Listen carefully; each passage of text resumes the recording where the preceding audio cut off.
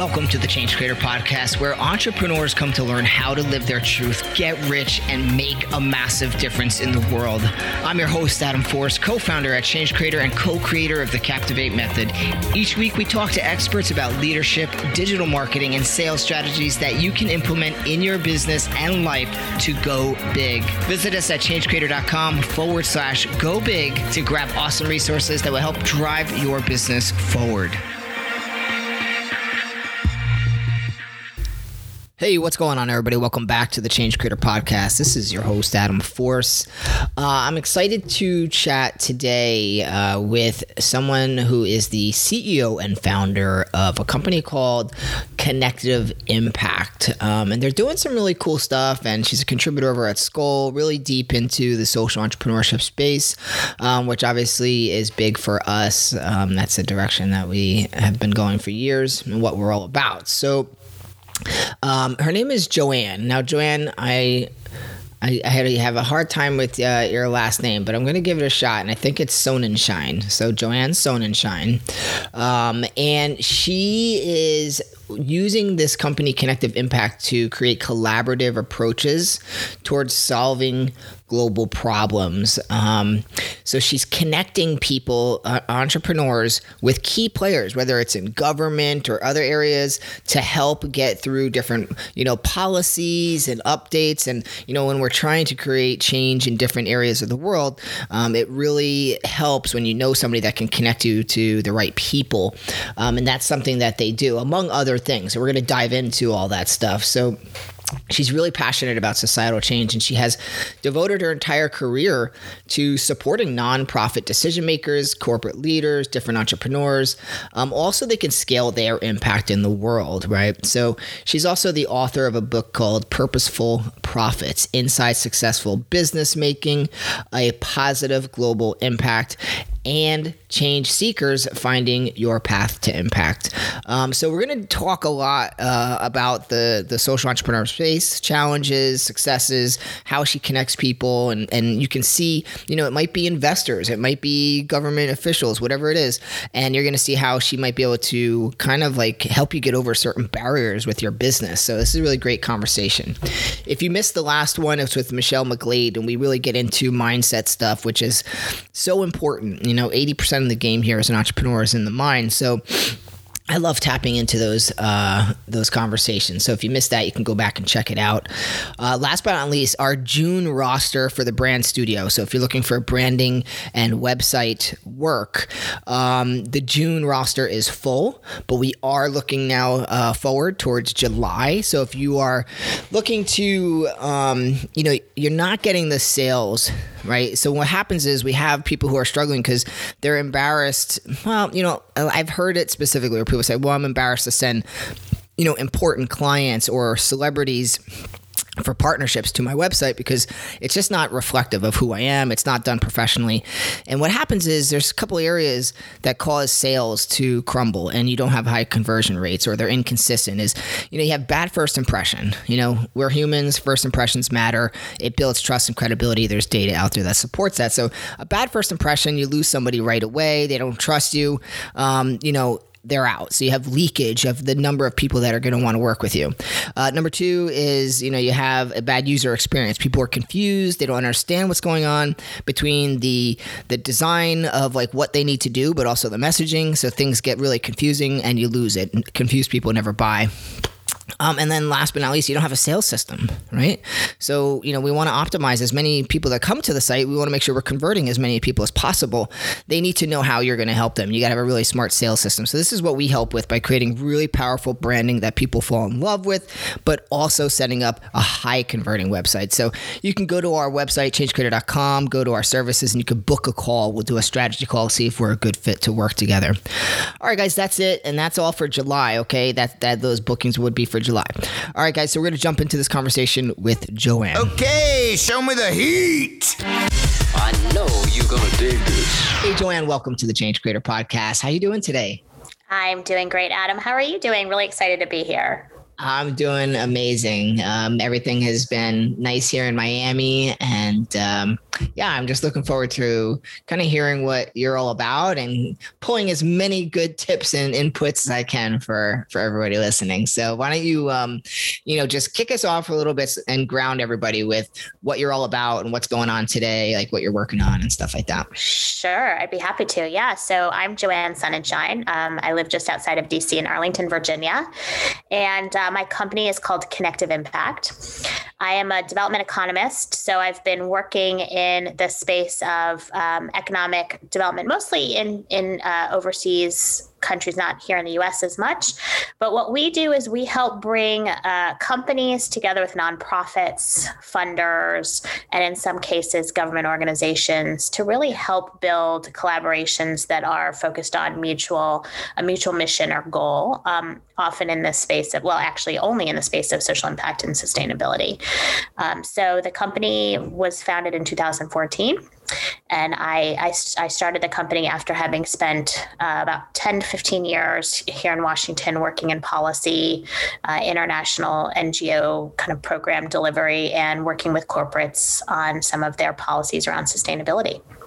And some things I'm working on. Well, we just reconfigured our website, which is super, super exciting. And we've shifted our service delivery model a little bit. We were fee for service, and now we're actually a membership organization, which has been really interesting to see that shift happen.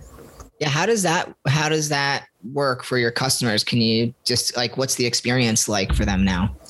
Yeah, so it hasn't changed that much in practice. I would say a lot of it has changed on our side. Companies usually come to us because they know whatever it is they're trying to achieve in the social impact or sustainability space is tricky and requires effective partnership. And so whether it be them looking for diversified funding or implementation partners or other types of partners, like from a strategic perspective, right, they know that they need kind of a guide or a Sherpa or someone who knows different people within organizations who can help them achieve their goals. So that's what we do. And in terms of how it works now in a membership model, organizations pay us monthly, and it allows us to kind of be more free and creative in how we pull partners together. We're not as concerned about who's paying for what. Everyone's kind of paying the same, and we're in this together, and we're trying to figure out how to move the needle together through collaboration.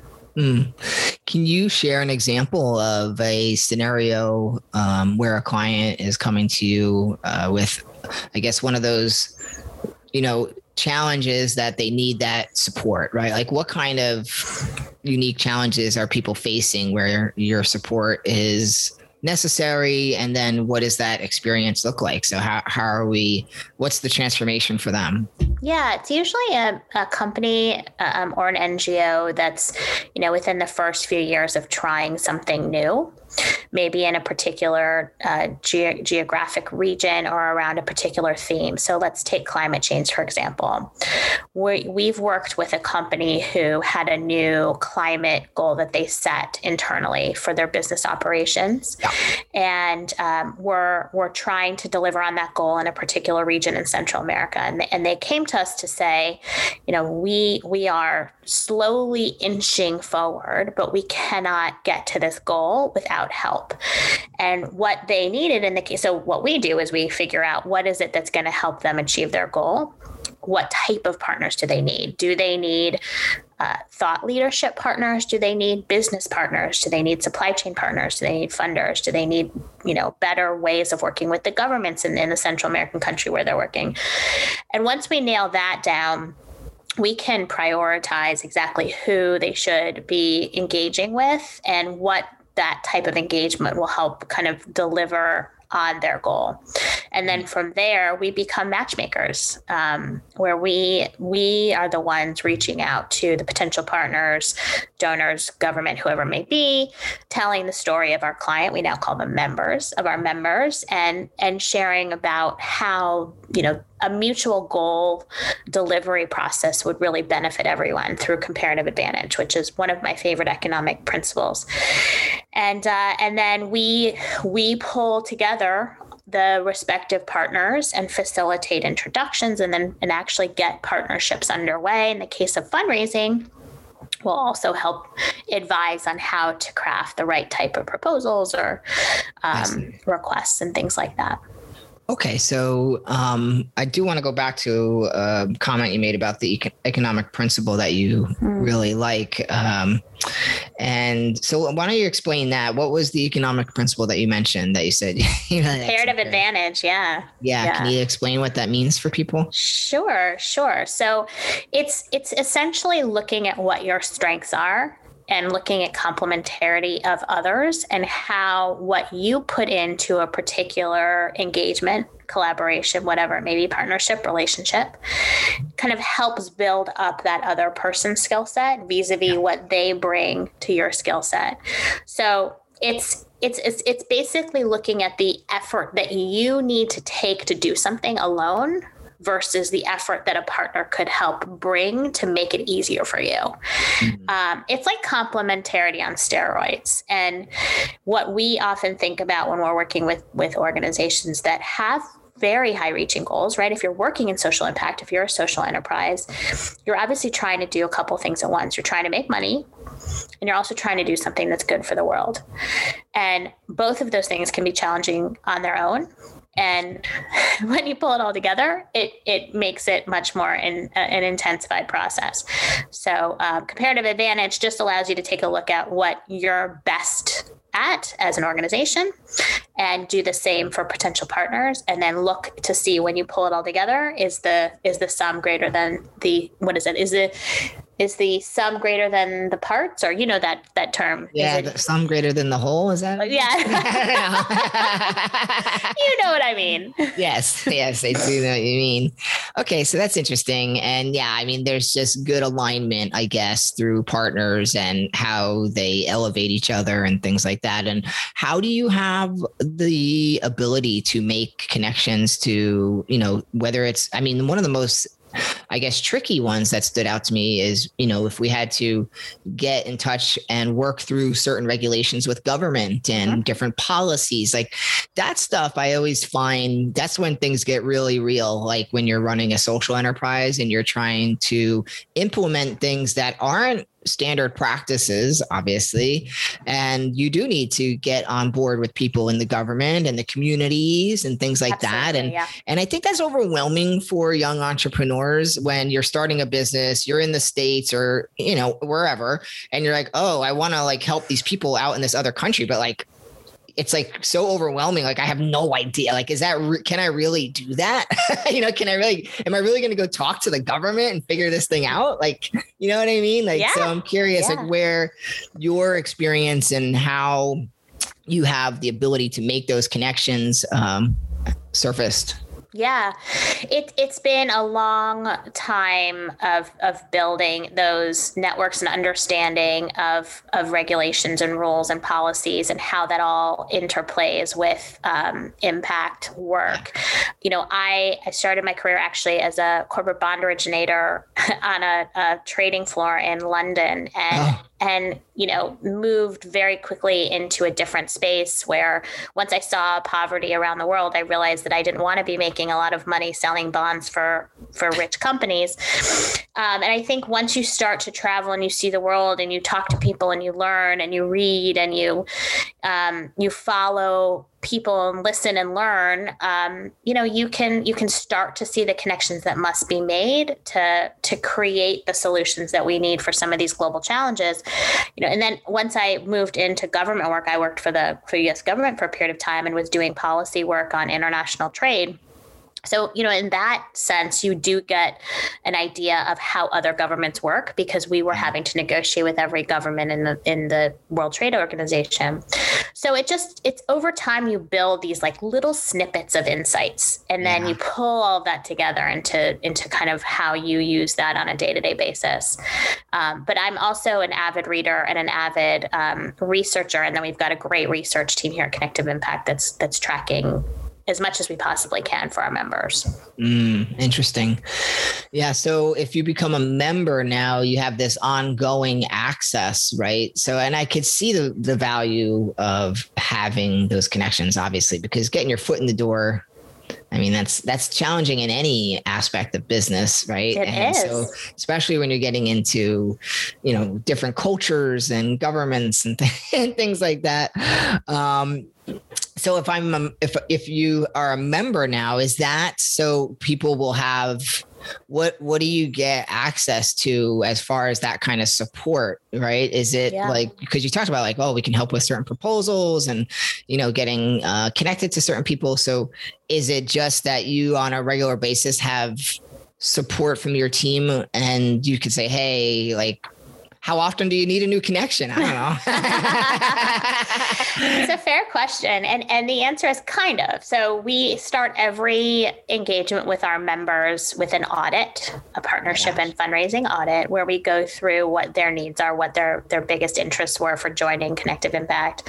And from there, we can prioritize what it is that they're really looking for. And then we have different levels. So it's a kind of entry level, you get access to 3 facilitated introductions.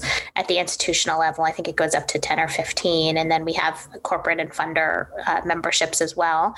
And then, of course, there's add-on opportunities outside of that. But in addition to the actual facilitated introductions, which I think most people value very highly, we also are doing quite a bit of engagement among the different member categories. So we're bringing folks from the funder network in to talk to our community of NGOs and social businesses. We're bringing corporates in to talk to, again, the implementers. We're trying to bring corporates together with funders to think a little bit more about like, how do you co-fund? How do you make the resource delivery much bigger than it already is? And so a lot of that interplay is also highly coveted, and that's available all the time.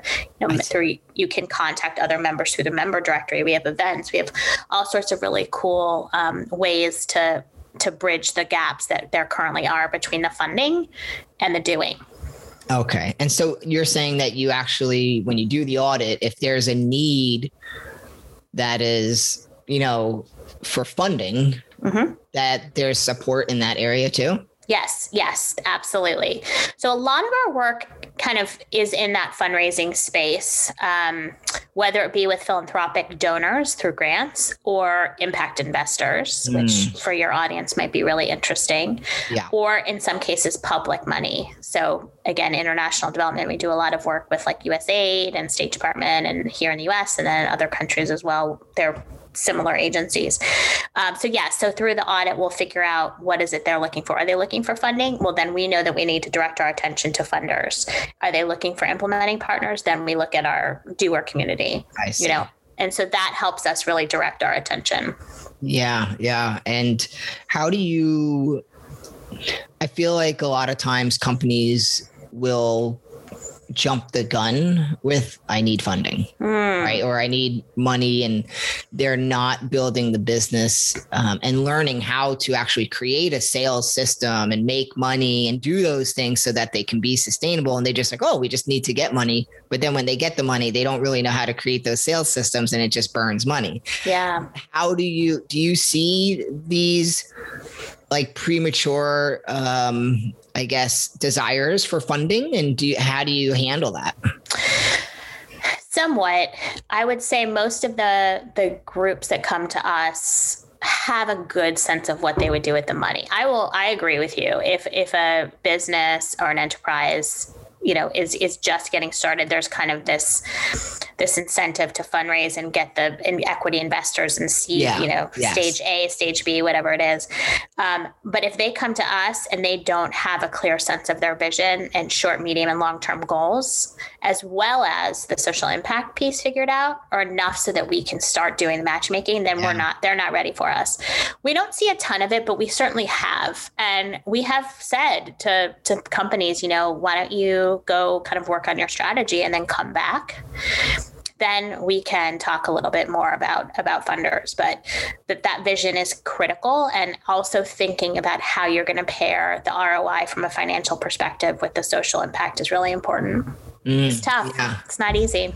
No, it's not. And we all want to like make sure, we're helping people the best way we can. So I'm always curious. And if you're talking to a lot of these different social enterprises, just maybe some of those circumstances, they always stick out in my mind. And then, we work with a lot of entrepreneurs and I see that too. Right. Mm-hmm. So I'm always curious on how people are kind of thinking about that. And if you've had different experiences. So I would be curious to know can you share maybe one or two of the types of businesses maybe that you've worked with successfully, and what kind of businesses is there a common ground between the types of businesses that tend to reach out aside from just social enterprise, but just e-commerce versus, other forms of services, so many different things. So I'm curious who tends to be looking for this type of support from you? Yeah, from us, it's companies that have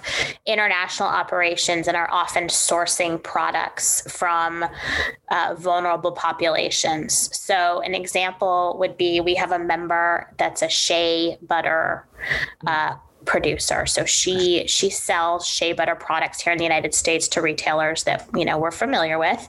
And she sources the shea in West Africa from women shea butter producers who she supports through a fair price. And, your listeners have probably heard about the whole like fair trade concept, right? Sure, yeah. And in a lot of our work, I spent a lot of time working in food and agriculture in the field. So helping support smallholder farmers that were growing things like coffee and cocoa and tea and spices and fruits and vegetables.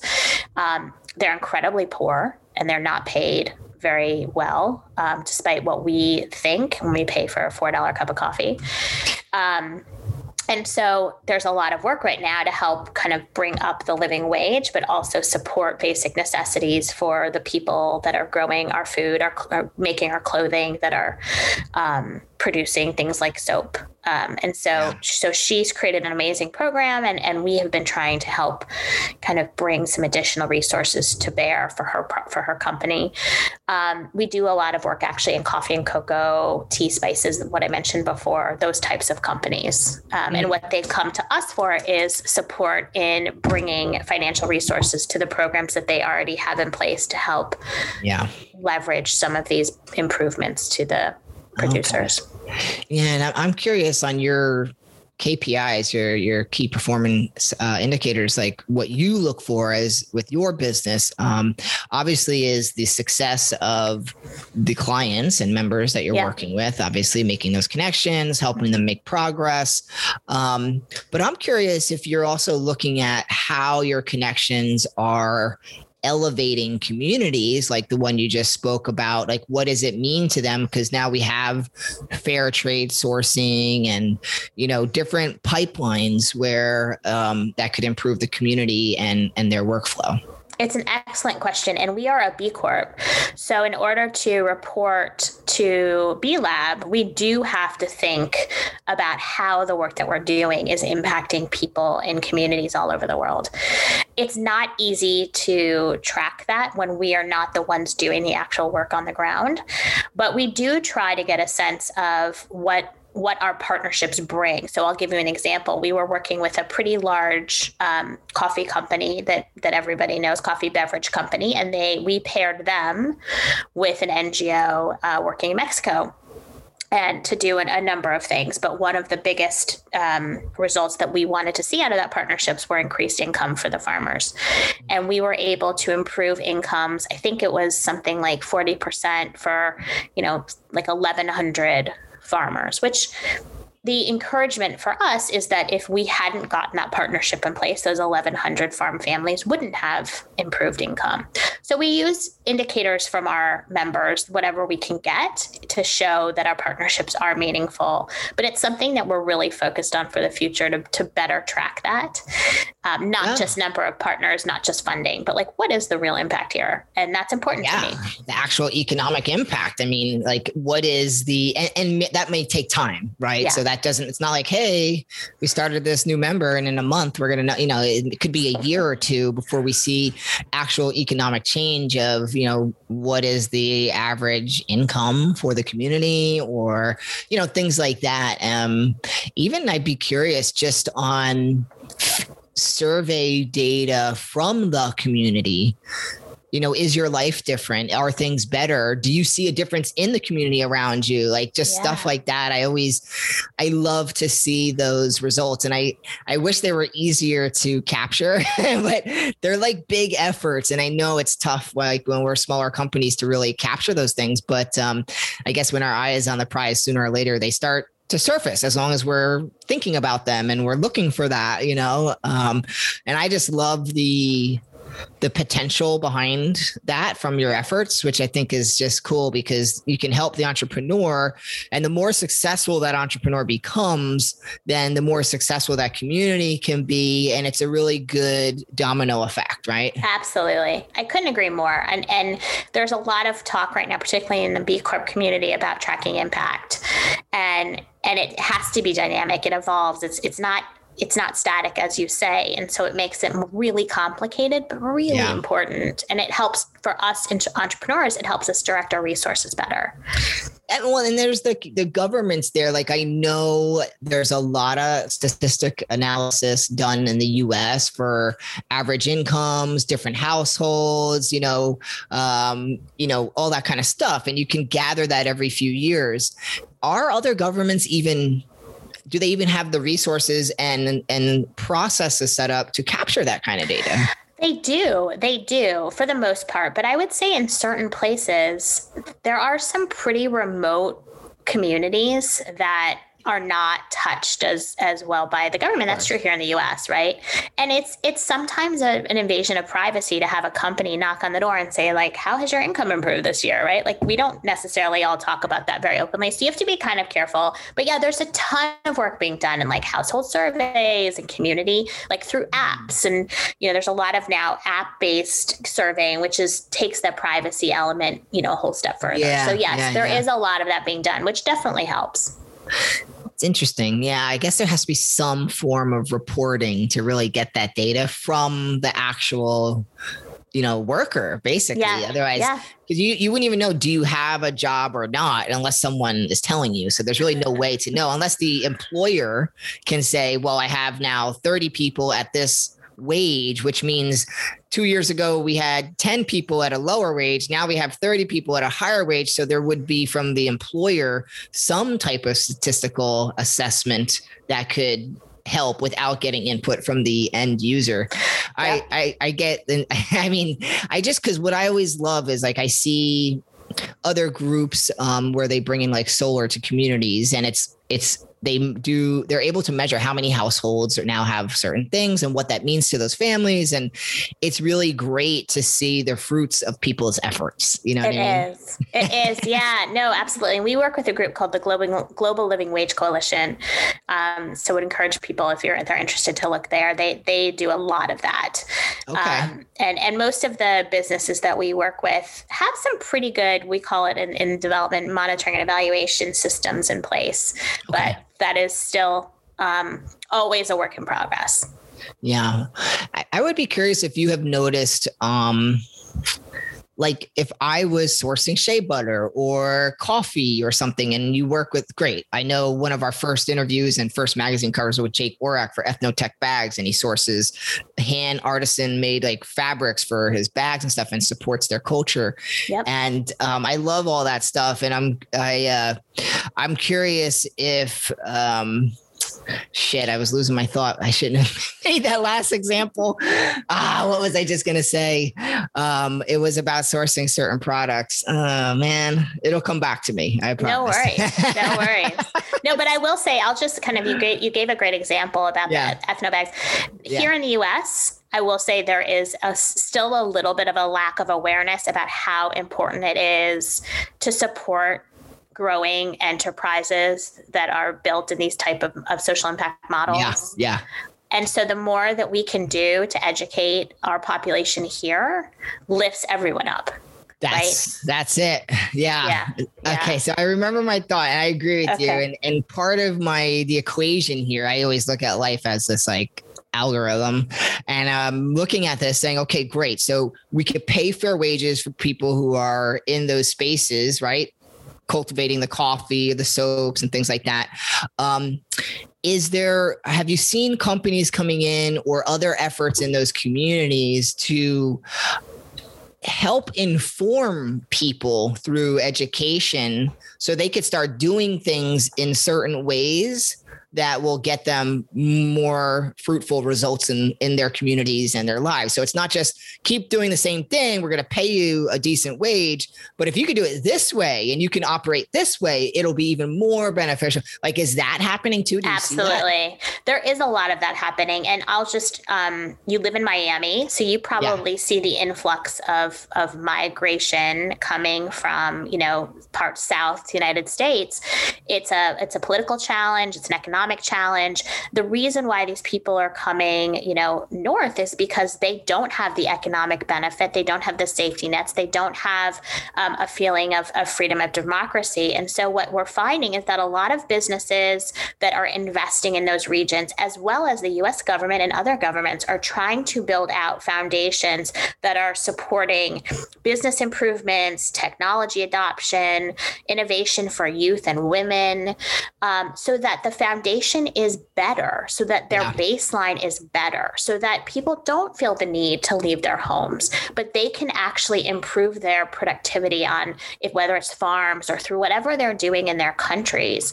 And it's not to say that in certain instances there is a need to leave an unsafe scenario, but if the economic vibrancy is there, it makes it so much more attractive to stay and to build and to grow.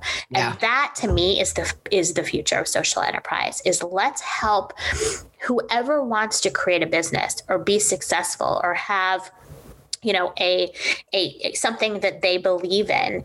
Let's make sure the resources are there for them to build it for themselves and grow it. And I don't care if you're here in the US or you're in other parts of the world, we all want to feel that sense of fulfillment and ownership. Yeah. And so, yes, there is a lot happening. There is still so much need. So much need.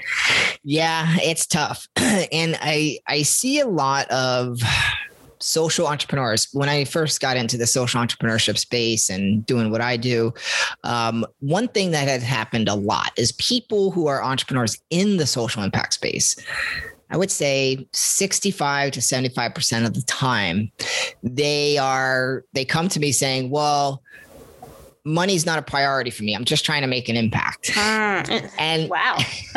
Yeah. You don't see this a lot with it. I mean, maybe it's always the other way around. I got it. We've got the impact. We need more money. Yeah. Yeah. Well, it's fascinating. And I'm like, well, if you feel that way, you're not going to make you're not going to have money to run the business and have an impact. And they don't connect those dots. And so where I was going with that was I was curious, and it sounds like you're not seeing that. So maybe when people are at a certain stage and they're reaching out to you, they are at that stage because they're beyond that thought process, right? Yeah, I think you're right. And I mean, listen, as a social entrepreneur myself, I often grapple with that. I have a business coach who'll say, like, you have to pay yourself. You need to make sure that you're pricing properly, right? Yeah, we all do that. No, by the time they come to us, I would say most of their impact goals are set to an extent. There's often this need to grow and scale and replicate and all that. But what they are needing is something, whether it be a partner or a funder, to take them to the next level. Yeah. That makes sense. So that's where we come in. Love it. Awesome. Well, I want to be respectful of your time. So we've been chatting for a while. Where can people learn more about what you're doing? So anybody listening, you have a social enterprise, you're looking for those connections, you need to get support on some of those more complicated processes and things like that. This could be a great opportunity because it just takes a weight off your shoulders when you have people that have the Rolodex, have the networks and the experience, right? So I love the service that you're providing to help elevate these guys. So where can they go to learn more and connect? Well, thanks, Adam. I appreciate that. So connectiveimpact.com is where they can go. And if they click through, they'll see all of our different membership levels. If there's ever any questions, please reach out. We often host public events as well, webinars and workshops. So I would encourage folks to look at our resources page to learn about those and join anytime, just to get a sense for what we're doing and what we're talking about and who's involved in our community. Beautiful. All right. Thank you so much for your time, Joanne. Really appreciate it. Thanks, Adam. Great to be here.